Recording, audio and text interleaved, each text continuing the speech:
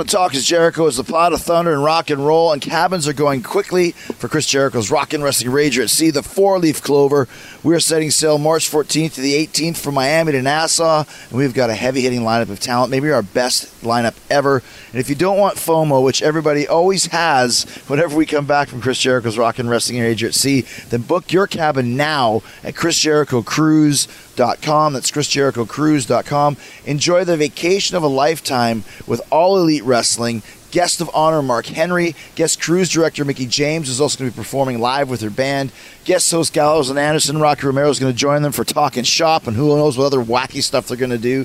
Director of Laughs Brad Williams. Mick Foley is going to be there. King Haku, Nick Aldis, Brutus Beefcake, Mike Rotunda, Impact World Champion Moose. Jordan Grace is going to be there. Swoggle, Dan Lambert, who has an amazing collection of world title belts from around the world, all the territories. He's bringing a selection of those on the ship for you guys to look at, to take pictures with, and he's going to tell stories about all of them.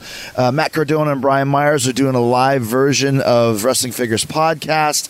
Shaul Guerrero and the Vaudettes will be there. Fozzy, Quiet Riot, Royal Bliss, Raven, the band New Wave of British Heavy Metal Pioneers, Priss, the world's greatest female Kiss cover band, Gutter Candy featuring Frank Kazarian, Dave Spivak Project, Quarantine, Jeff Dye, Kate Quigley keeping you laughing, Dave Schrader's going to be there keeping you scared. The list is endless, the talent is endless, and the fun is endless. Come join us.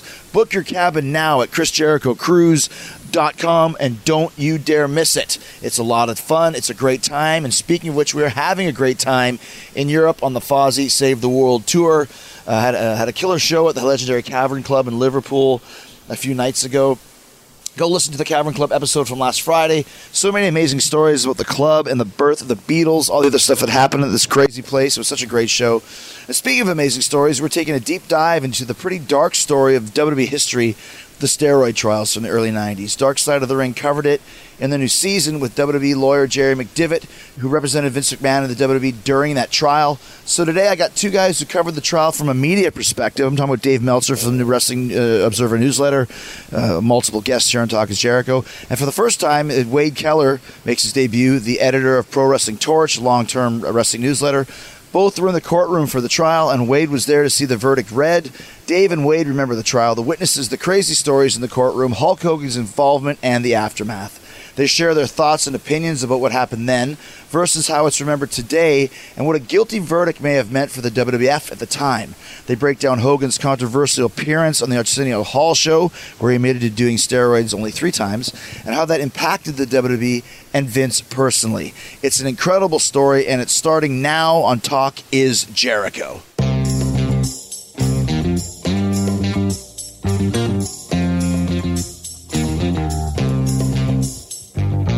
So this season of Dark Side of the Ring, there was a lot of really interesting topics, and most of them I know things about, but the one that really got me, because I didn't really know much about it, was the WWF steroid trials from the early 90s, and Dave Meltzer, who has been on Talk is Jericho many times, and the debuting Wade Keller are here to discuss this, because both you guys were on that documentary. And how did you feel, first of all?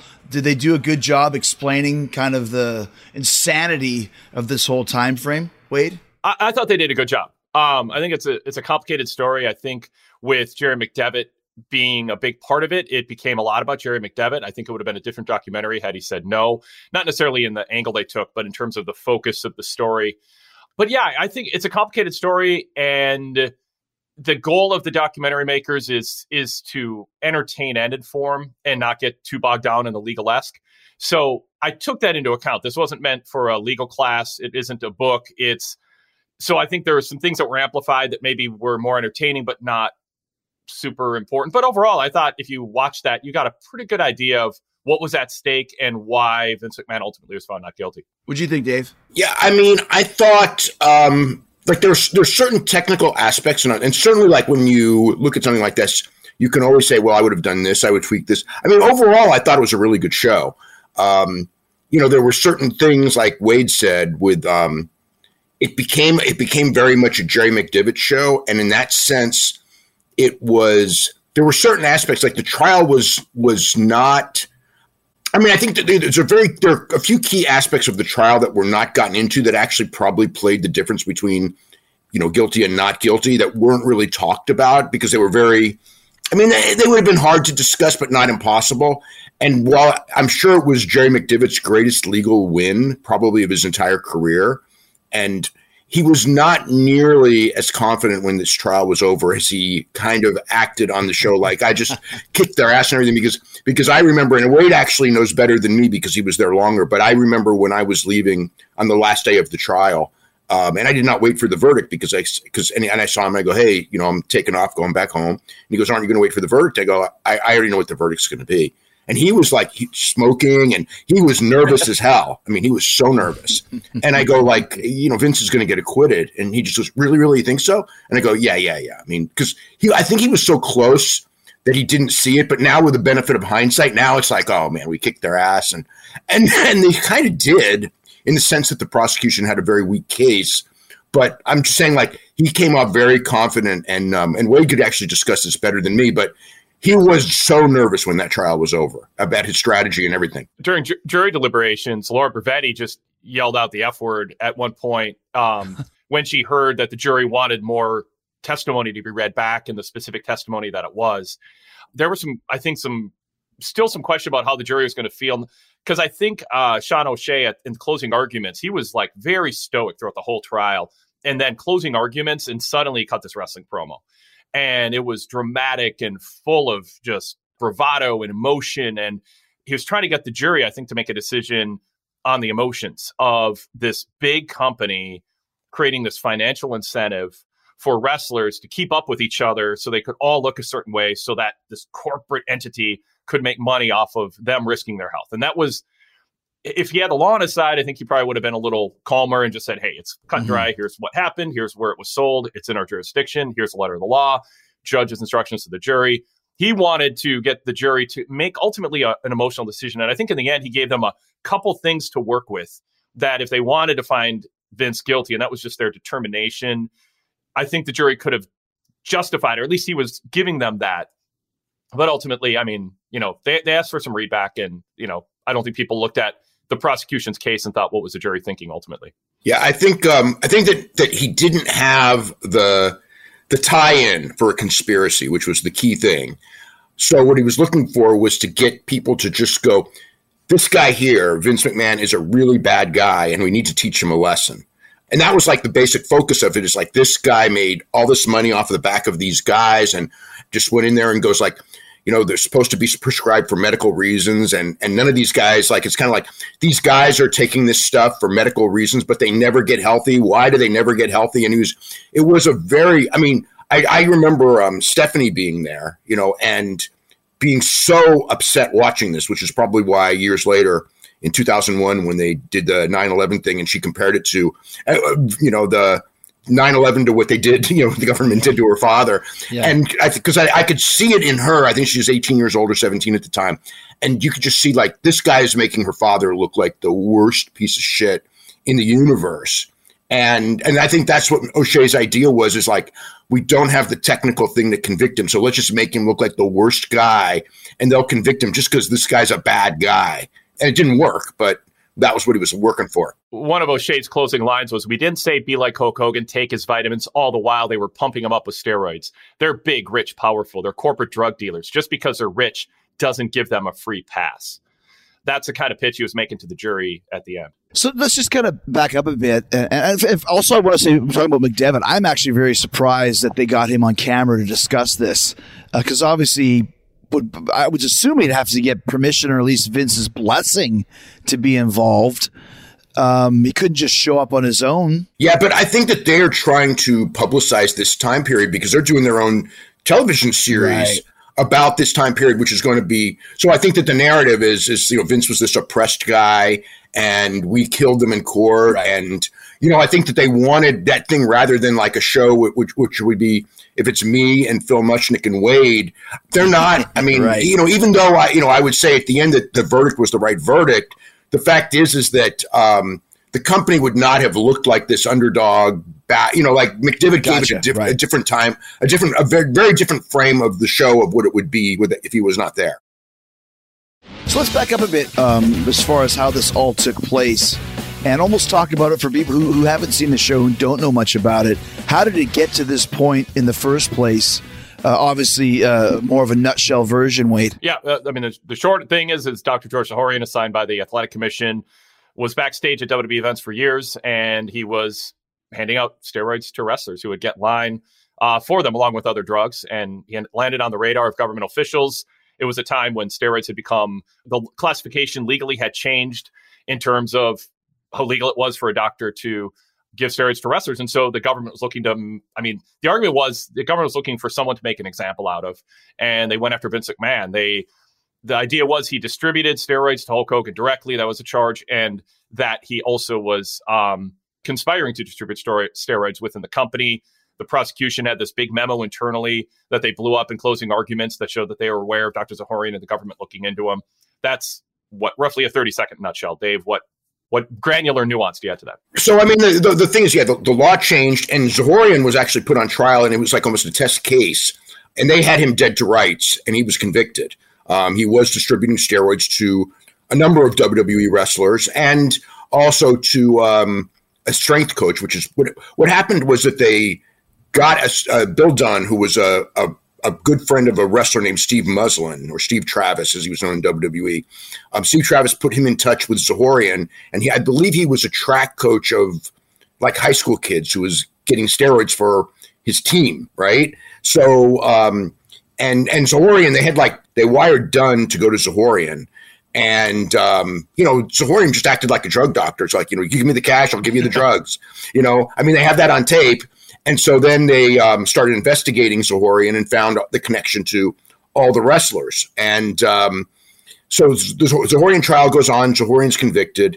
And then Phil Mushnick is writing about it and in the New York papers and everything. And Vince starts steroid testing.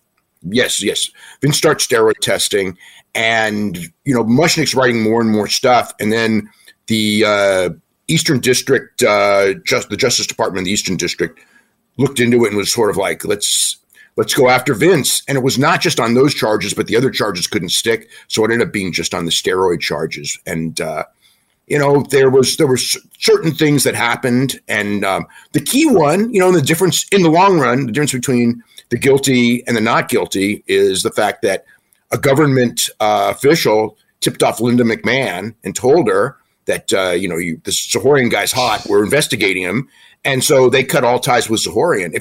Because if that had not happened, they would not have cut ties with Zahorian. And there was enough that happened where I'm pretty sure that Vince couldn't. Vince would have been found guilty because I guess the key thing in the case is that there was a woman named Anita Scales who was in charge of booking doctors for the live shows. Zahorian was assigned by the Pennsylvania State Athletic Commission. And then the commission changed its bylaws and said, okay, we're not going to be assigning the doctors anymore. Wrestling and boxing, whatever, you pick your own doctor at ringside. We're not going to send a doctor. So when they would go to Western Pennsylvania, the Allentown area, Hershey area, Zahorian had been the doctor going back to the 70s, I think, maybe even earlier, probably the 70s. And then Anita Scales knew about Zahorian. Zahorian was not a guy that people didn't know about. In wrestling, everybody knew, oh, yeah, go to WWE. Everybody would go to WWE. They'd get 20 pounds bigger, and more muscular. And so you go to WWE, you go to Zahorian, he hooks you up, and you get, a great body because, from Bruno Sammartino to Superstar Graham and everyone in between, WWE had always been built on these, 260-pound, big, strong-looking dudes. Right. And so that's what they wanted out of their main eventers.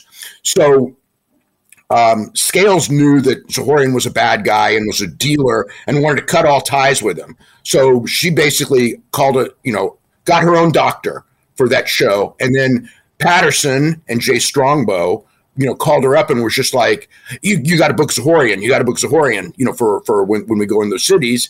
And she said, no, I'm not going to do it. And then she got the word she went to Linda McMahon and goes like, these guys are harassing me. They want me to book Zahorian. I don't want to book Zahorian. And Linda goes, do what Pat says.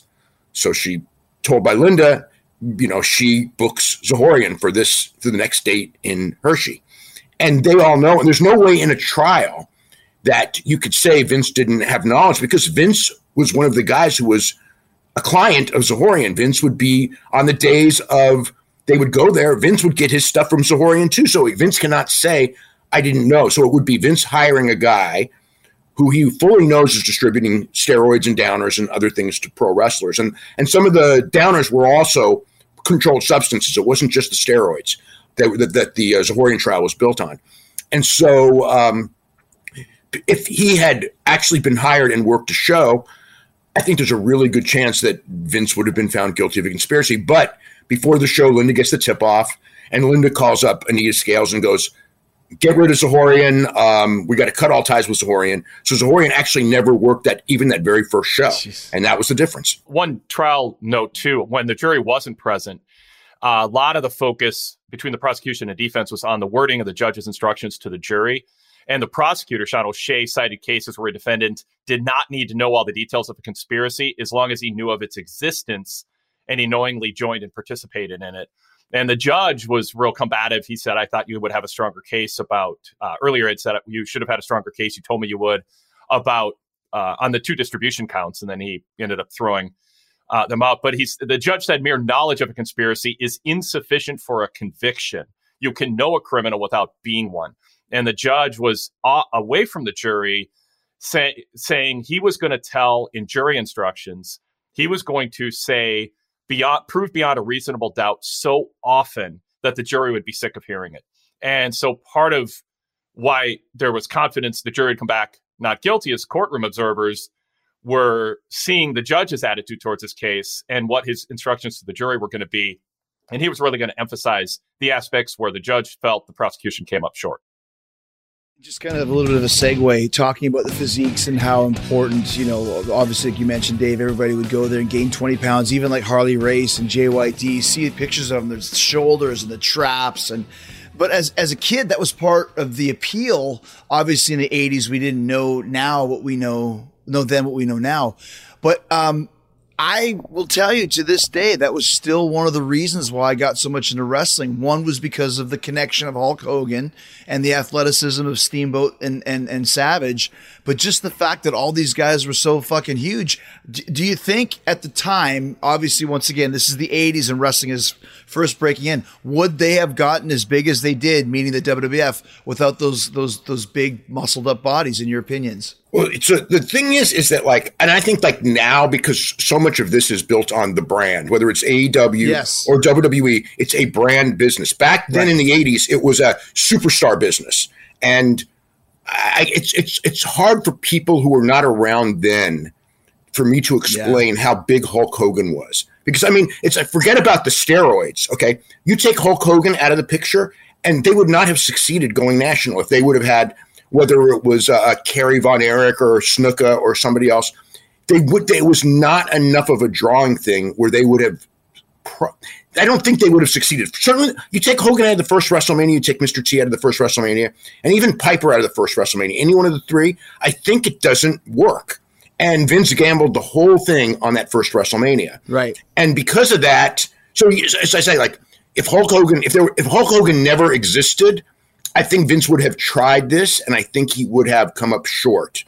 And that's the difference. So, and Hulk Hogan, that's what the Hulk Hogan appeal was. And not, and then you also had Orndorff and Randy Savage. And, even Piper went from being like a kind of a skinny guy, to being like a 230-pound guy. Like all of those guys. And, Piper was one of the guys who was actually involved in the Zahorian trial.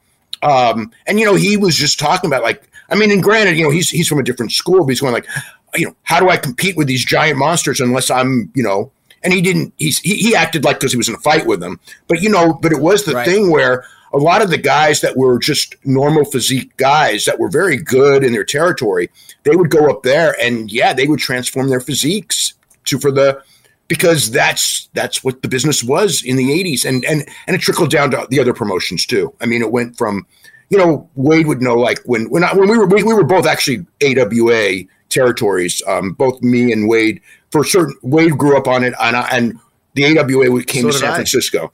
Right. I grew up on it too. Yep. Yeah. So I grew up on like not grew up, but I saw, Greg Gagne, just as an example of a 190-pound guy. And he was a good worker and he was pushed. And we had no problems with Greg Gagne being a babyface, except in certain circumstances when he went against a cool heel. But for the most part, he was acceptable at that size, fighting Jerry Blackwell or John Studd or these monster guys, because that's just how you were grown up. Oh, this is how it was. Mm-hmm. But once the big steroid thing came, I remember like even people in the core AWA cities and certainly out here, they started like, Greg Gagne, look at all these guys in WWF. And it was like his stock just plummeted. I remember Greg Gagne and Jim Brunzell, the High Flyers, were the number one tag team in the AWA, and for years. And when the Road Warriors came in, they brought one team in after another, the Fabulous Ones. And I remember my perception as a teenager was like, none of these guys are credible anymore. Who I mean, they put Crusher and Baron von Raschke, who looked 70 then, both of them, they put them against them, and they were like, it was hard. Like Baron von Raschke had credibility with a claw, and he would no sell, and it was just. But all of a sudden, when you put these Road Warrior types, and same with Hulk Hogan, on your screen, suddenly it just changes the perception of wrestlers across the board. They had Jesse Ventura around that time too, but when he was like Hulk Hogan-esque in his physique, but he wasn't. He was the exception to the rule, where with WWF at that time, it was the rule, and they wanted the whole roster to leap off the screen. You also had to look at what pop culture was doing. Look at action movies. Like that's when Arnold and Stallone were at their peaks and they were jacked up. So you would see Hogan and Savage and Orndorff and those guys go, those guys look like the action heroes that we're watching.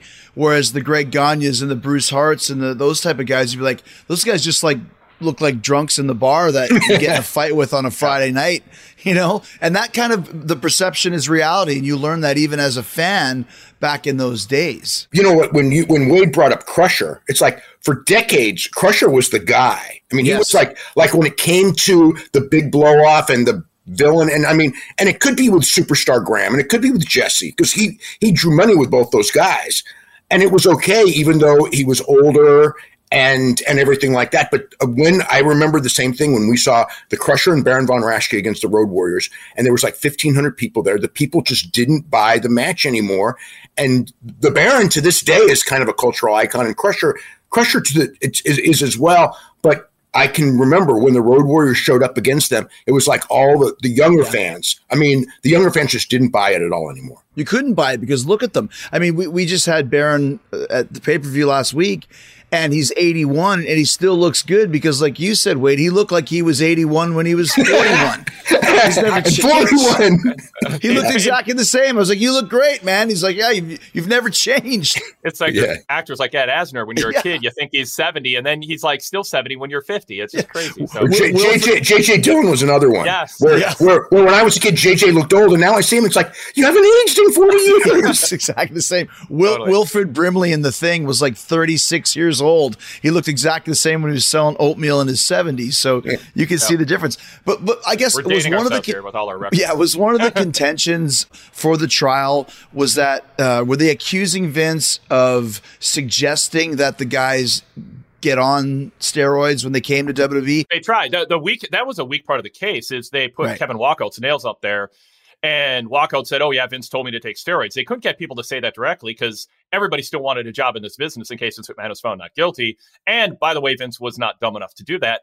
He didn't need to do that. He didn't have to do it. That's the whole thing. The financial incentive to keep up with your peers, to get a push, was very apparent. Yeah, I mean, Chris, you're a wrestler. I mean, you came a couple of years later, but it was still part of the business.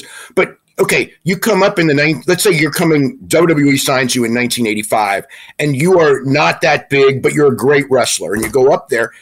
I mean, you're going to figure it out in 5 seconds, right? About what it takes. Vince doesn't have to go, hey, Chris. And he may say, hey, Chris, put on 15 pounds. He may say that because he probably did say that to some people. But does he need to tell you, hey, Chris, go to Dr. Sahorian directly? He doesn't need to say that. You're going to find it out from the boys. And when they put Walkouts on the stand, he wore a prison outfit, and it really hurt the credibility. I think it suggested to the jury some people are out to get him. And then it was. Yeah, I mean, I remember being interviewed out front of the courtroom by the media, and they're like, "What is this Kevin Walkout's character? What do you say? What do you think of his testimony?" And I think they included a clip in the documentary of me saying, you can't see if he has any muscles. He's wearing this gigantic loose orange suit. Right. There's no way Vince McMahon would tell him to get on steroids. And I think that worked into the jury's head of, gee, are some people out to get him? But yeah, I mean, you don't have to tell somebody to get on steroids when you want to keep up with your peers. And Vince knew it. He wasn't dumb enough. It was the culture of the time. I mean, I started in 1990 and most of the guys were dabbling because you got to get as big as you can. Because you would see, I remember meeting Davey and Dynamite in about 86, 87. They could barely button their shirts. And I was taller than Dynamite and almost as tall as Davey. And I was like, holy shit, these guys are like 50 pounds heavier than me. I got to get big. Because once again, that was the attitude and the culture of what was going on.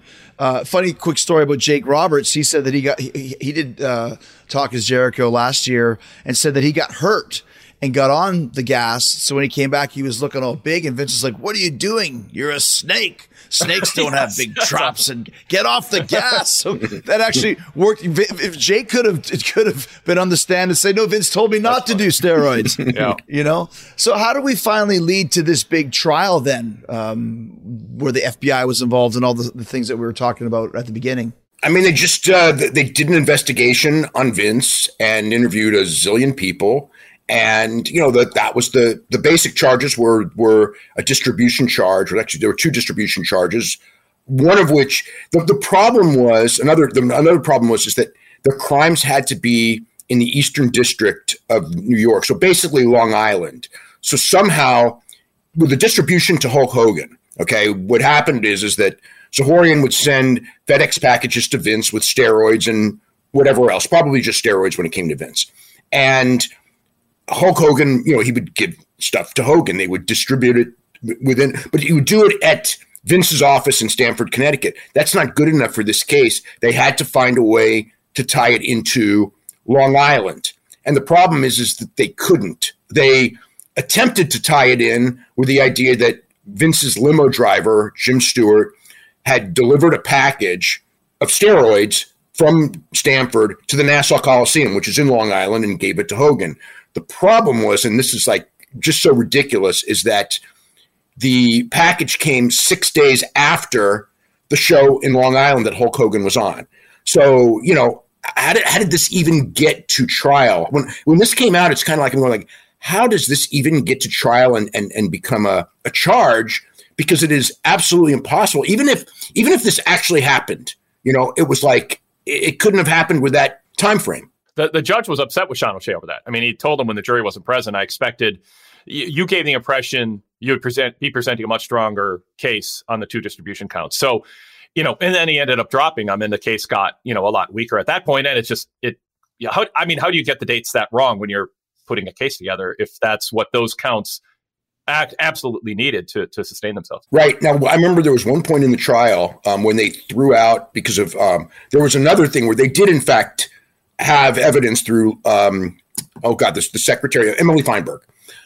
She kind of testified that Hogan was there and they did in the office distribute steroids. Now, it wasn't as if Vince was the drug dealer and going here, pay me for the steroids. It was, he sent the steroids to the office and gave Hogan the steroids. So they were wanting that to be a distribution charge, but they could not do it. And I remember, like the judge said, like, if the department in Connecticut wants to go after him for that, they can go after him. So it could be there. But the Connecticut, obviously Vince is located in Connecticut and he's got all kinds of friends and nobody there wanted to go after him for that. But I remember Tony Valente, who was like Sean O'Shea's sidekick, just like got so excited. Oh, yeah.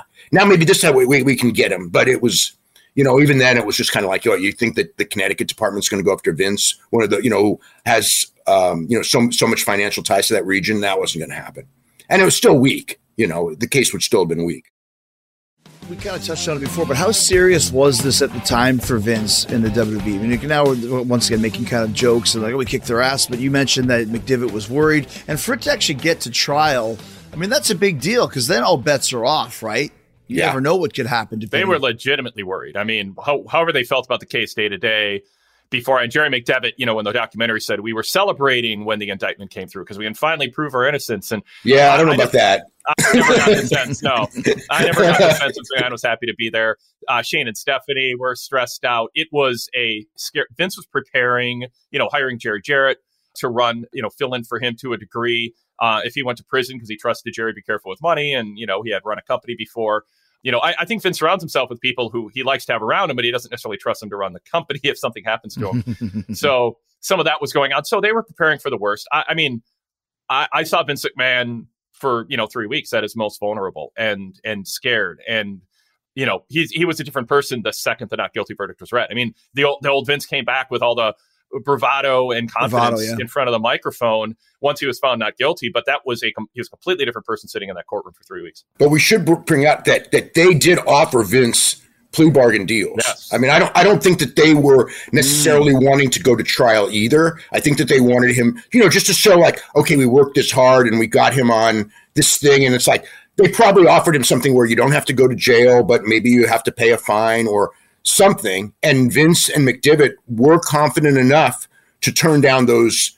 Maybe it wasn't. Maybe they did say, okay, you have to go for 6 months. I don't know, but they offered him they did offer Vince a plea bargain deal, and Vince and McDevitt, and they did turn it down and take their luck, and risk their everything at trial. So, they were confident to that degree. What kind of a sentence was he facing if he was convicted? God, I don't remember how long it was. It was some big fines. At first, they were talking about confiscation of the entire Titan Towers, which would have been gigantic. But at the very end, because with the idea that building was used for drug dealing.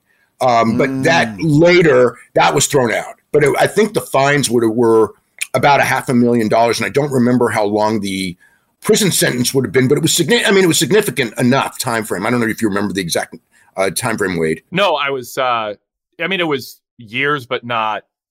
I don't think it was like more than 6 years. Gotcha. Yeah. So it wasn't like a 30-year stint. Yeah. But still, even if it's 5 years in prison for Vince McMahon, or 3 years, I mean, that's still significant. And in a business that was not nearly as stable as it is now, where in 3 years, the whole thing could turn around. I mean, it could be with no Vince there, or and all the other thing is the stigma of the guilty verdict. Because if you remember back then, it was also while Raw did exist, the key television was the syndicated television that went in the markets where you built your house shows, because it was a house show and pay-per-view business. So there would be TV stations who would were either being paid by Vince or had barter deals with Vince, who might go, I don't know if we want to be in business with this guy, because KTVU in San Francisco, which was one of the strongest independent stations that they had they did cancel over the indictment. They did cancel the show, and Vince had to scramble and get other television here.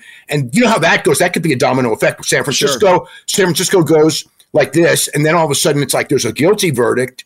I could see a lot of stations just going like, of course. We don't, look, they were just found guilty of being a drug sport.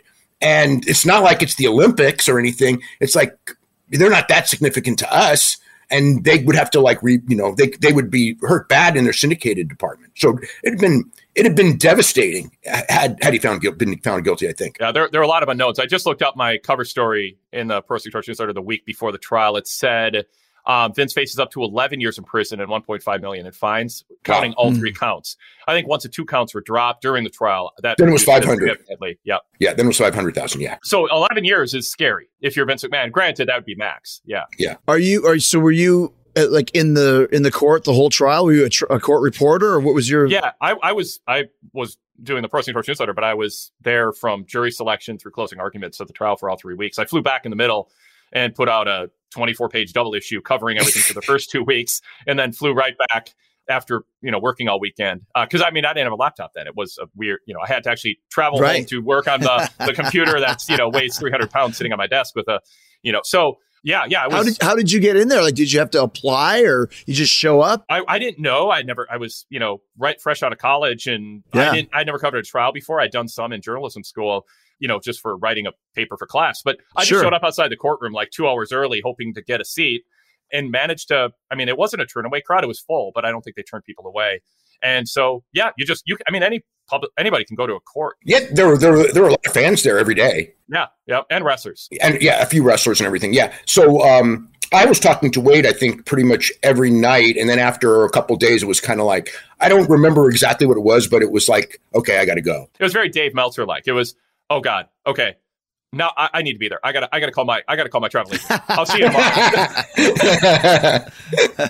So then you were there too, Dave, in the courtroom. I missed the first couple of days, but I was there for a couple of weeks. Yeah. So tell us kind of some of the stories that happened in the courtroom, because you mentioned there was a lot of testifying, there was wrestlers there, and as we know, I mean, God knows we've seen this at funerals, unfortunately, where it just turns into a whole freaking circus. Because whenever the boys are involved, they always got to make it about themselves. I'm sure there's plenty of examples of that happening in this courtroom as well. It didn't seem like a circus. It felt like a serious trial, but trials sometimes are circus-like. To me, a circus, when you attach to pro wrestling, you imagine like a bunch of people showing up in costumes or their ring gear and having fake matches, like fans having backyard wrestling. It wasn't like, it was just a trial. Like you wouldn't know it was a wrestling trial. Other than Afa. Yes. Well, tell that story. Okay, so Afa, who's like really the only, he would be in the back, he was like in the back row, and he was like mouthing not guilty, like to the jury, like that. Now, so that came out and yeah, guilty. yeah. That's that. So that was kind of circus like, because I don't think that you like expect 300-pound Afa in a trial, like whispering stuff to the jury. Adam Hopkins, who's worked for WWE in the PR department, media relations for decades, he was a fan who attended the trial because he lived in Long Island. So he was there. In the local media, they were talking to Dave and me constantly about what does this mean? What does that mean? We were kind of the filter for and to create context and filter through what seemed credible and what didn't. And a lot of our quotes showed up in the newspapers and TV reports during that 3-week period too, because of that. It felt like a serious trial. I mean, the judge was a character, but as we've seen with recent trials on television, judges, can sometimes be eccentric, but it felt like what I'd seen on television, a drama, Who testified for Vince and who testified against him? Well, nobody testified specifically for Vince, in the sense that they didn't present a defense. Oh. Yeah, they didn't present a defense. But, like they had Doug Sages, who was the CFO at the time. Hogan ended up being, very good. He was supposed to be the key witness against Vince. He got immunity. He got immunity because they had found something on Hogan. And the thing is, and I'm sure that there were other people who they found stuff on who, and the idea was that, we won't press do anything on you because they wanted Vince. They didn't want Hogan. If they wanted Hogan, they'd actually would have gotten Hogan on stuff that he had done, perhaps, because that's why he was granted immunity. So he came in there, and the Hogan thing was so interesting because McDivitt could not cross-examine Hogan because McDivitt had represented Hogan and got him. McDivitt got Hogan out of the Zahorian trial. He was supposed to testify at the Zahorian trial. And then McDivitt got him out, which was another thing that caused a lot of outrage. But he wasn't going to be able to. I meant to ask you this, and this is interesting. How was your perception of why Hogan got out of testifying different than the way it was covered in the Vice documentary? I thought it was essentially what it was. So they originally had, I think it was 5 wrestlers, and it was Blair Piper, Martel, and I think there was one other guy, and Hogan. And then McDivitt's basic thing was he went to the judge and said, look, all these guys are going to testify to the same thing, and you don't need Hogan. The case is going to be exactly the same. And I think everyone knew Zahorian was getting convicted. The Zahorian case was an open and shut case. They had the tape of the guy and, all the evidence and all the wrestlers going to testify. So he argued you don't need Hogan and that there was a medical issue. And McDivitt actually on the show, which really surprised me, kind of intimated what it was. Hogan was, Zahorian was a urologist, okay? And he was, he did have a doctor-patient relationship with Hogan outside of being just a drug dealer to Hogan. And he was looking to have kids at the time. So he went to Zahorian, he'd been taking steroids for whatever it was, 11, 12 straight years. And so, sometimes it can be difficult to have kids on that. And I think that McDivitt's argument is like, look, he's a big public figure. And if it comes out in this case that this giant macho Hulk Hogan can't have kids because he's been doing steroids for 12 years, it could kill his career. And perhaps at that time, it could have killed his career. It certainly would have killed his endorsement career at the time. Mm-hmm. So it was like, you don't need to kill this guy's career because the case is going to end the same way. And he convinced the judge, and the judge says, okay, Hogan doesn't have to testify, and they dropped the count. And I remember, Mushnick was on the show, the Dark Side show, and he was just like, because the truth is going to like end his career. He got off. You know, it's like he was so incredulous of that. And he got special treatment because he was the biggest star, so he had the most to lose. But these other wrestlers had, quote, less to lose, so they had to testify. And it felt very unfair. It felt like the celebrity was getting special treatment at the time. I thought it was interesting, you said, Dave, that Jerry McDevitt said, oh, yeah, there was, a very personal medical issue Hogan was dealing with. And I don't remember that coming out at the time as the reason. No, it was a medical issue what came out in the trial when he got it. It was a medical condition that could have caused embarrassment, but the specifics of it, did not come out. But we all figured, okay, Brooke was conceived right around this time, or Nick, I forget which one, but it was like the time frame and the fact of what Zahorian's normal thing was. I mean, nobody had ever told me, but I knew it, but no one had ever said it specifically until McDevitt said it on the show, like whatever it was, almost 3 decades later. But they gave Hogan immunity, and he testified in the trial, the McMahon trial, and the idea was he was this star witness. What he said would carry the most weight because he's the one who the jury go from sleepy to, whoa, Hulk Hogan's in our presence. Right, we're going to pay attention to him. And the media. This was the day it was going to get the most coverage. And Sean O'Shea was like, the whole trial was just chill. Matter of fact, all business. And when Hogan testified, his body language changed. He was clearly surprised by what Hogan said. It damaged his case. Hogan was expected to be the witness who would steal the case for the prosecution. And instead, Hogan just shocked everyone. And when I interviewed Hogan, 2002, about this, and he just asked me, he goes, am I the reason Vince McMahon didn't go to prison? And his testimony had to do with charges that were dropped. So probably not. But the fact is the prosecution in the end appealed to the jury. There's this big memo. You have enough to send a message to corporate America. You can't push steroids, whether you say it directly or not. It's still a conspiracy. We argue that. We've explained why this is the case.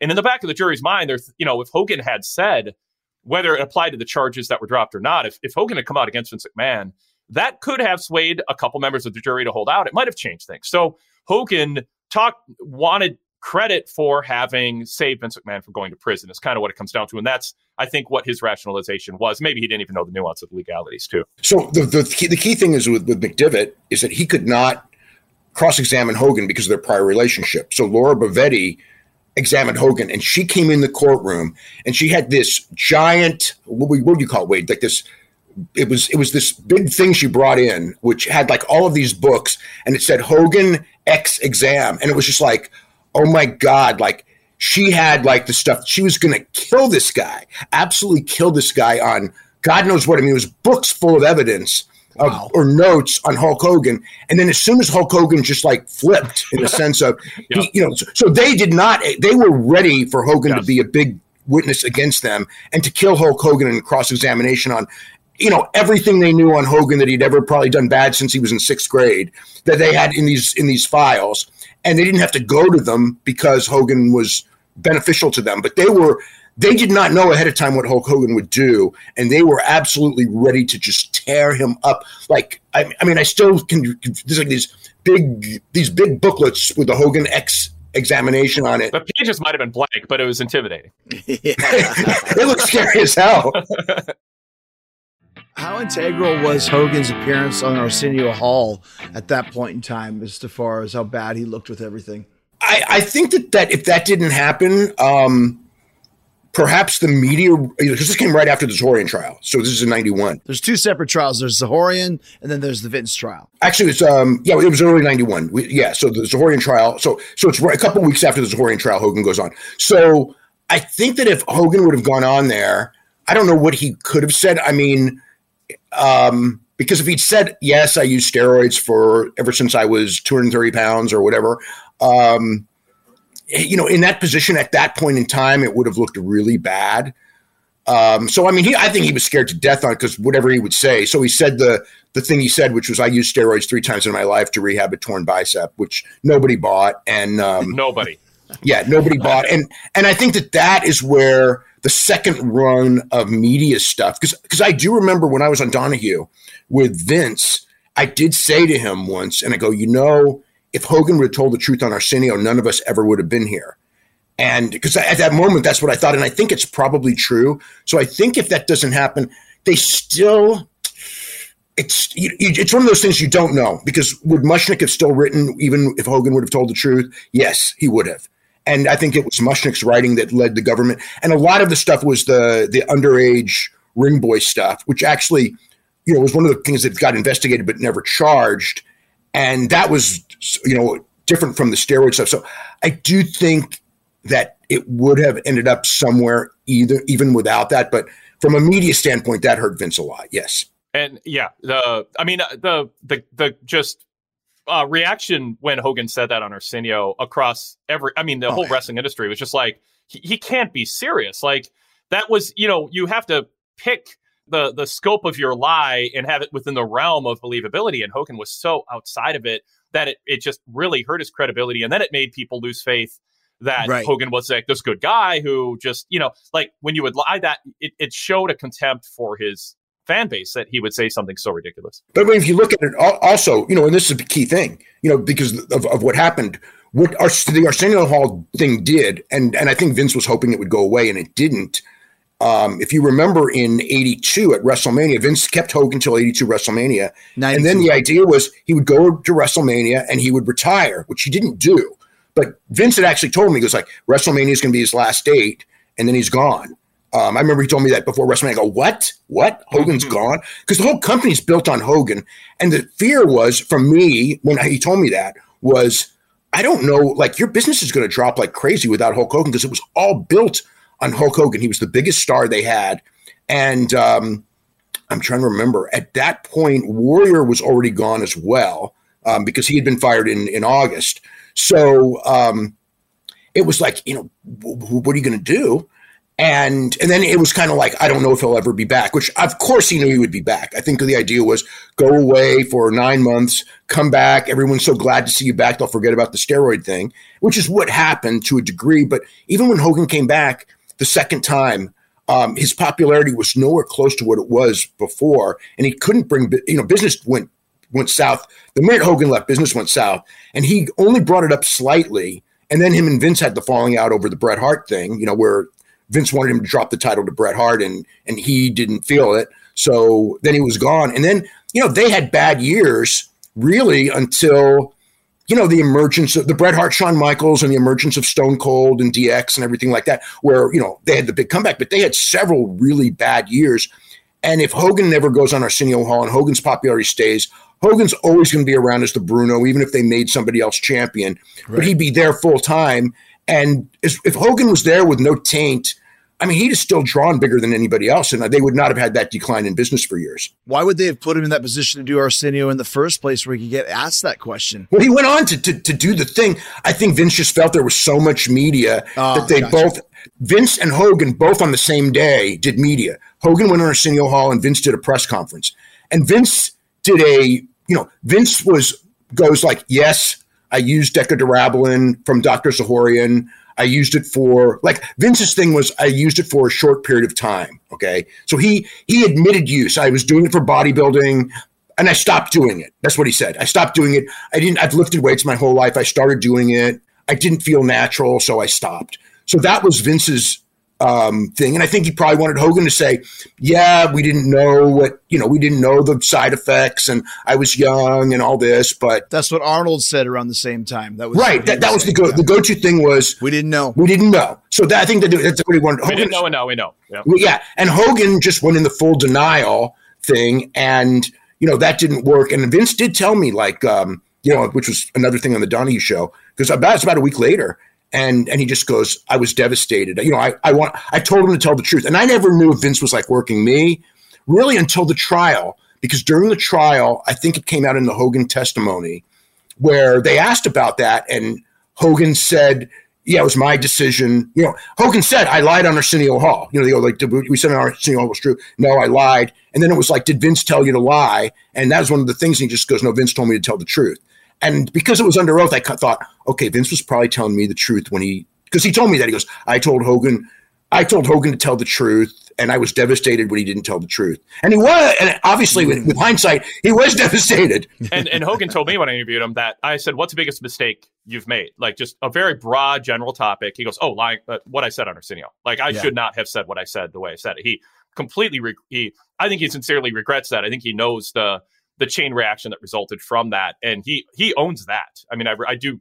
I mean, there's a lot of things Hogan says for PR reasons. I believe he's very sincere. He owned that was a big mistake that blew up and caused a lot of problems. And I mean, again, like what we was from earlier, it's like, I don't think unless you were around between 84 and 92 and followed wrestling closely to understand the enormity of Hogan. I mean, even as big as Austin was, and Austin actually drew more money than Hogan, they could, Austin was gone for a year with a neck injury and business stayed huge. Hogan carried the company. I mean, more than John Cena you could even imagine. It's not even close. John Cena was never close. Austin was never close as far as just being so integral between giant success and failure. That was Hogan. If you go to a WWE event, someone says, hey, WWE's in town, let's go.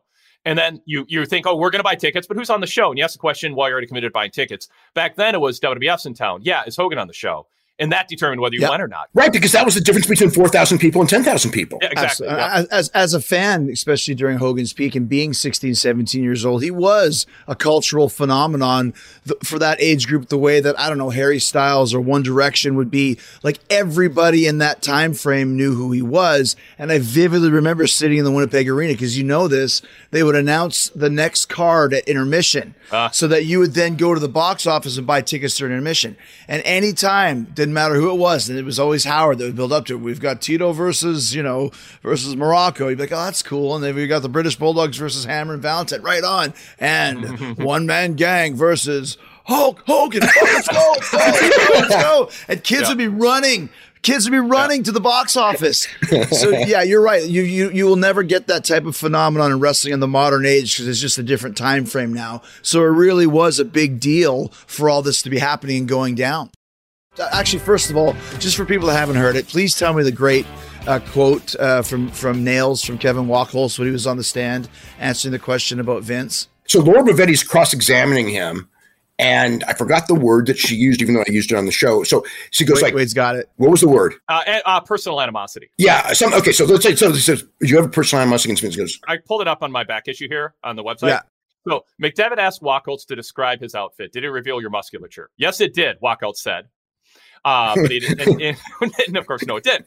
Laura Bavetti asked two questions of Wachholz. Isn't it a fact you have personal animosity against Vince McMahon? Wachholz said no. Bavetti said, do you hate Vince McMahon? Wachholz said yes. The conclusion was Kevin Wachholz did not know what the word animosity meant. Laura said that. She goes, obviously he doesn't even know what the word animosity means. Let me rephrase that. Do you hate Vince McMahon? Yeah. So Vince, so let's get to the final. I mean, we kind of talked about it a little bit, but you were in the courtroom when the verdict is given, and so McDevitt is nervous. Vince is obviously nervous as well. So kind of tell us the moment where they said the actual verdict. I was stayed through closing arguments. I didn't know how long the jury was going to be out, so I flew back and wrote the issue. I was live on the phone, like with people, as soon as the verdict was read, and I think John Arezzi was there, and he described everything to me. Right. And then I just wrote the details of the verdict being read. So I got to see Vince McMahon during the trial when the jury wasn't present, hold his wrists up like, why don't you just cuff me right now, Judge? Put me away. When the judge ruled something against Vince. Yeah. And so, he just holds his arm, and he's got the neck brace on too. And he's got his arms up like, just take me to prison type of a reaction. Yeah. That was the only time Vince was the Vince that we know, where he's just like, because the rest of the time he's just sitting there, he's basically just sitting there and pretty stoic for most of the trial. And never, Vince was never on the stand, because, he didn't have to testify against himself. So that was an interesting thing, because I don't think anyone expected Vince not to be on the stand when that trial started. I mean, that was going to be the big part of the trial was Vince. But when Vince was found not guilty, he looked toward the sky, smiled, and shook both fists in front of his chest, signaling victory. Then he got up and hugged Linda and his attorneys. Shane joined in the celebration, and he just acted like a weight was lifted off his shoulders. That was how it was described to me. But like, if you watch any, I don't know, TV sitcom, like freaking, I don't know, Three's Company, and Jack Tripper has to go to court, he puts the damn neck brace on, or whether it's like any type of movie that you see, Vince shows up and you see it on Dark Side of the Ring, anything, he shows up with a neck brace. I'm like, it's the worst. Like, it's so obvious. Like, I've got a neck brace. Like, so why was he in a neck brace? He had neck surgery from all the behind the neck presses that he did when he was younger and messed up his neck. So he needed the surgery. And I mean, the TV. Yeah. So the key was, I mean, he could have had it done at any time. Right. But it was like, so it's not like he didn't need it, and it's not like the surgery was fake. I mean, it was real, but he chose the time right before the trial to get it done. And I mean, and his excuse was, well, I'm going to be, it's the only time I'm going to be off TV, because he never wanted to be on TV as an announcer with a neck brace. So that was his rationale, was like, I'm going to be off TV, so now I'll have the surgery. But, you know, I mean, obviously the fact that there was the trial there, it both played a part in it. And obviously, if the neck brace was going to make Vince look less sympathetic, he would not have had surgery. I mean, he knew, you know, the visual. But I mean, watching him walk into that courtroom with that neck brace on, I'll never forget. I mean, everybody just looked at each other like, is he serious? He's George Costanza or something. George Costanza, yeah. Yes. Watch the neck. That was the reaction, exactly. I mean, people were just looking at it going like, oh my God, I just remember, I think me and you, he walks in there, and it's just this reaction of, oh my God, he's really doing this, you know? Yeah. But McDevitt, I never heard the story that Vince took off the neck brace like at the party afterwards. And right after he was declared not guilty. Of course, I'm done with this thing. It was the most funny I've ever seen Jerry McDevitt be, you know? And he was just like, no, and he like had to correct himself. He wanted to make sure the audience or the documentary crew knew he really needed the neck brace. I'm not saying it was fake, but it was sort of funny to play into the perception that it was fake. And Vince took it off at the party when they were drinking and around. We no need for this prop anymore. As we start to wind down, talk about how the trial did affect business, because there was a whole change in the attitude of the WWE after that. And it did affect them, didn't it? Well, the change really started after the Zahorian trial. And then after Hogan left, and also when they start steroid testing, and then you have all these Road Warriors and people like this, you know, Sid Vicious, you know, that they were built on, are all gone because did they not want to be drug tested? I mean, there's a million reasons, but not wanting to be drug tested played a part in a lot of these guys too. And they were doing so at that point you have to, you know, I guess that's where without this, does the Bret Hart, Shawn Michaels era, and the era that, you know, that allowed guys like you to be big stars, that you didn't have to be so muscular. Right. Does that even happen, or do they just keep going? My thought is that they keep going with 6'5" muscular guys forever. Maybe, you know, 10 years later, who knows? I mean, fans change and things like that. But it would have gone for much more time. And then the Bret era comes in, and the Shawn Michaels era, and that changes also the mentality of like this whole generation of wrestlers that grew up. You know, like you grow up and you look in the mirror and go like, I could never look like Ultimate Warrior. I just couldn't. Right. I could never look like Hulk Hogan. I sure as hell couldn't look like the Road Warriors or Warlord or you know, or even Macho Man or Paul Orndorff, right? I can't look like these guys. Be Brian Blair. I mean, right? Yeah. Even documentary. Even the small. That's the funny thing. And Chris, you know, because you were the small guy and now you're like a big guy. You know, I mean, the whole world has changed completely. So a lot of these guys that are now in wrestling that are doing really well will look at, oh, you know, Shawn's not that big. And Mick Foley was another one who I think that ushered in a whole bunch of guys. I can look like Mick Foley, and I probably can fall off of things, not realizing that there's more to life and wrestling than that. But it ushered in. And Mick's also 6'3" too. You know, he's a big guy. Yeah, but his, you know, Mick's thing I think that really made him was his promos more than his and his of course. But I mean, but you opened up this whole world of people who would have gone, I could never be in wrestling, who are now going like, I think I can be in. And some of these guys ended up being giant stars. And it's like a whole, you know, it changed the whole, but it absolutely changed the entire world and the face of wrestling. And wrestling changed and became more athletic. And the match became far more important than just the walk in and the pose and things like that. Yeah. And business went down for a while, you know, for several years until the fans kind of, you know, didn't expect that from their wrestlers anymore. And so, yeah, I mean, it didn't kill the business because, you know, the business has had some great high points since then, but it absolutely that changed the business gigantic. Yes. The fan base was built on larger than life stars. And when that changed, there was an adjustment on who the fan base was. But I mean, I saw the rise of Hulkamania in the AWA. I saw like it was very organic. Me too, yeah. The Hulkamania was not created by Vince McMahon. It wasn't created by Verne Gagne. It was just something that sort of happened because Hulk was Hulk. Yeah. But so, you know, the wrestling fans in different territories had different styles of wrestling, were raised on different styles. But when I saw the British Bulldogs and Bret Hart in the ring for the first time, that changed my perception of what pro wrestling could be. And I think getting rid of or downplaying the musculature and the work rate that came along with that, which was not particularly exciting, I think ultimately it changed the business. Was it for the better in the short run? No, but it made wrestling a much more diverse and I think appealing product overall than what the WWF was promoting in that 84 to 92 range otherwise. Because without Hogan, that lumbering muscular style isn't all that exciting. You need a special person like Hogan to make that work. But one of the things that they did have is that they did have those underneath guys to give you a good show underneath. And then Hogan did the Hogan routine. Okay. But yeah, as far as up and down the entire card and going to a show, there's so much more to a show now than there was then. And, then it was like, You went to the show to see these larger than life guys you saw on TV in the flesh, these 6'3", 270-pound guys with abs. And, now you go to see the match, you go to see the show, the whole thing. But then it was very much, you're going to see these larger than life TV guys.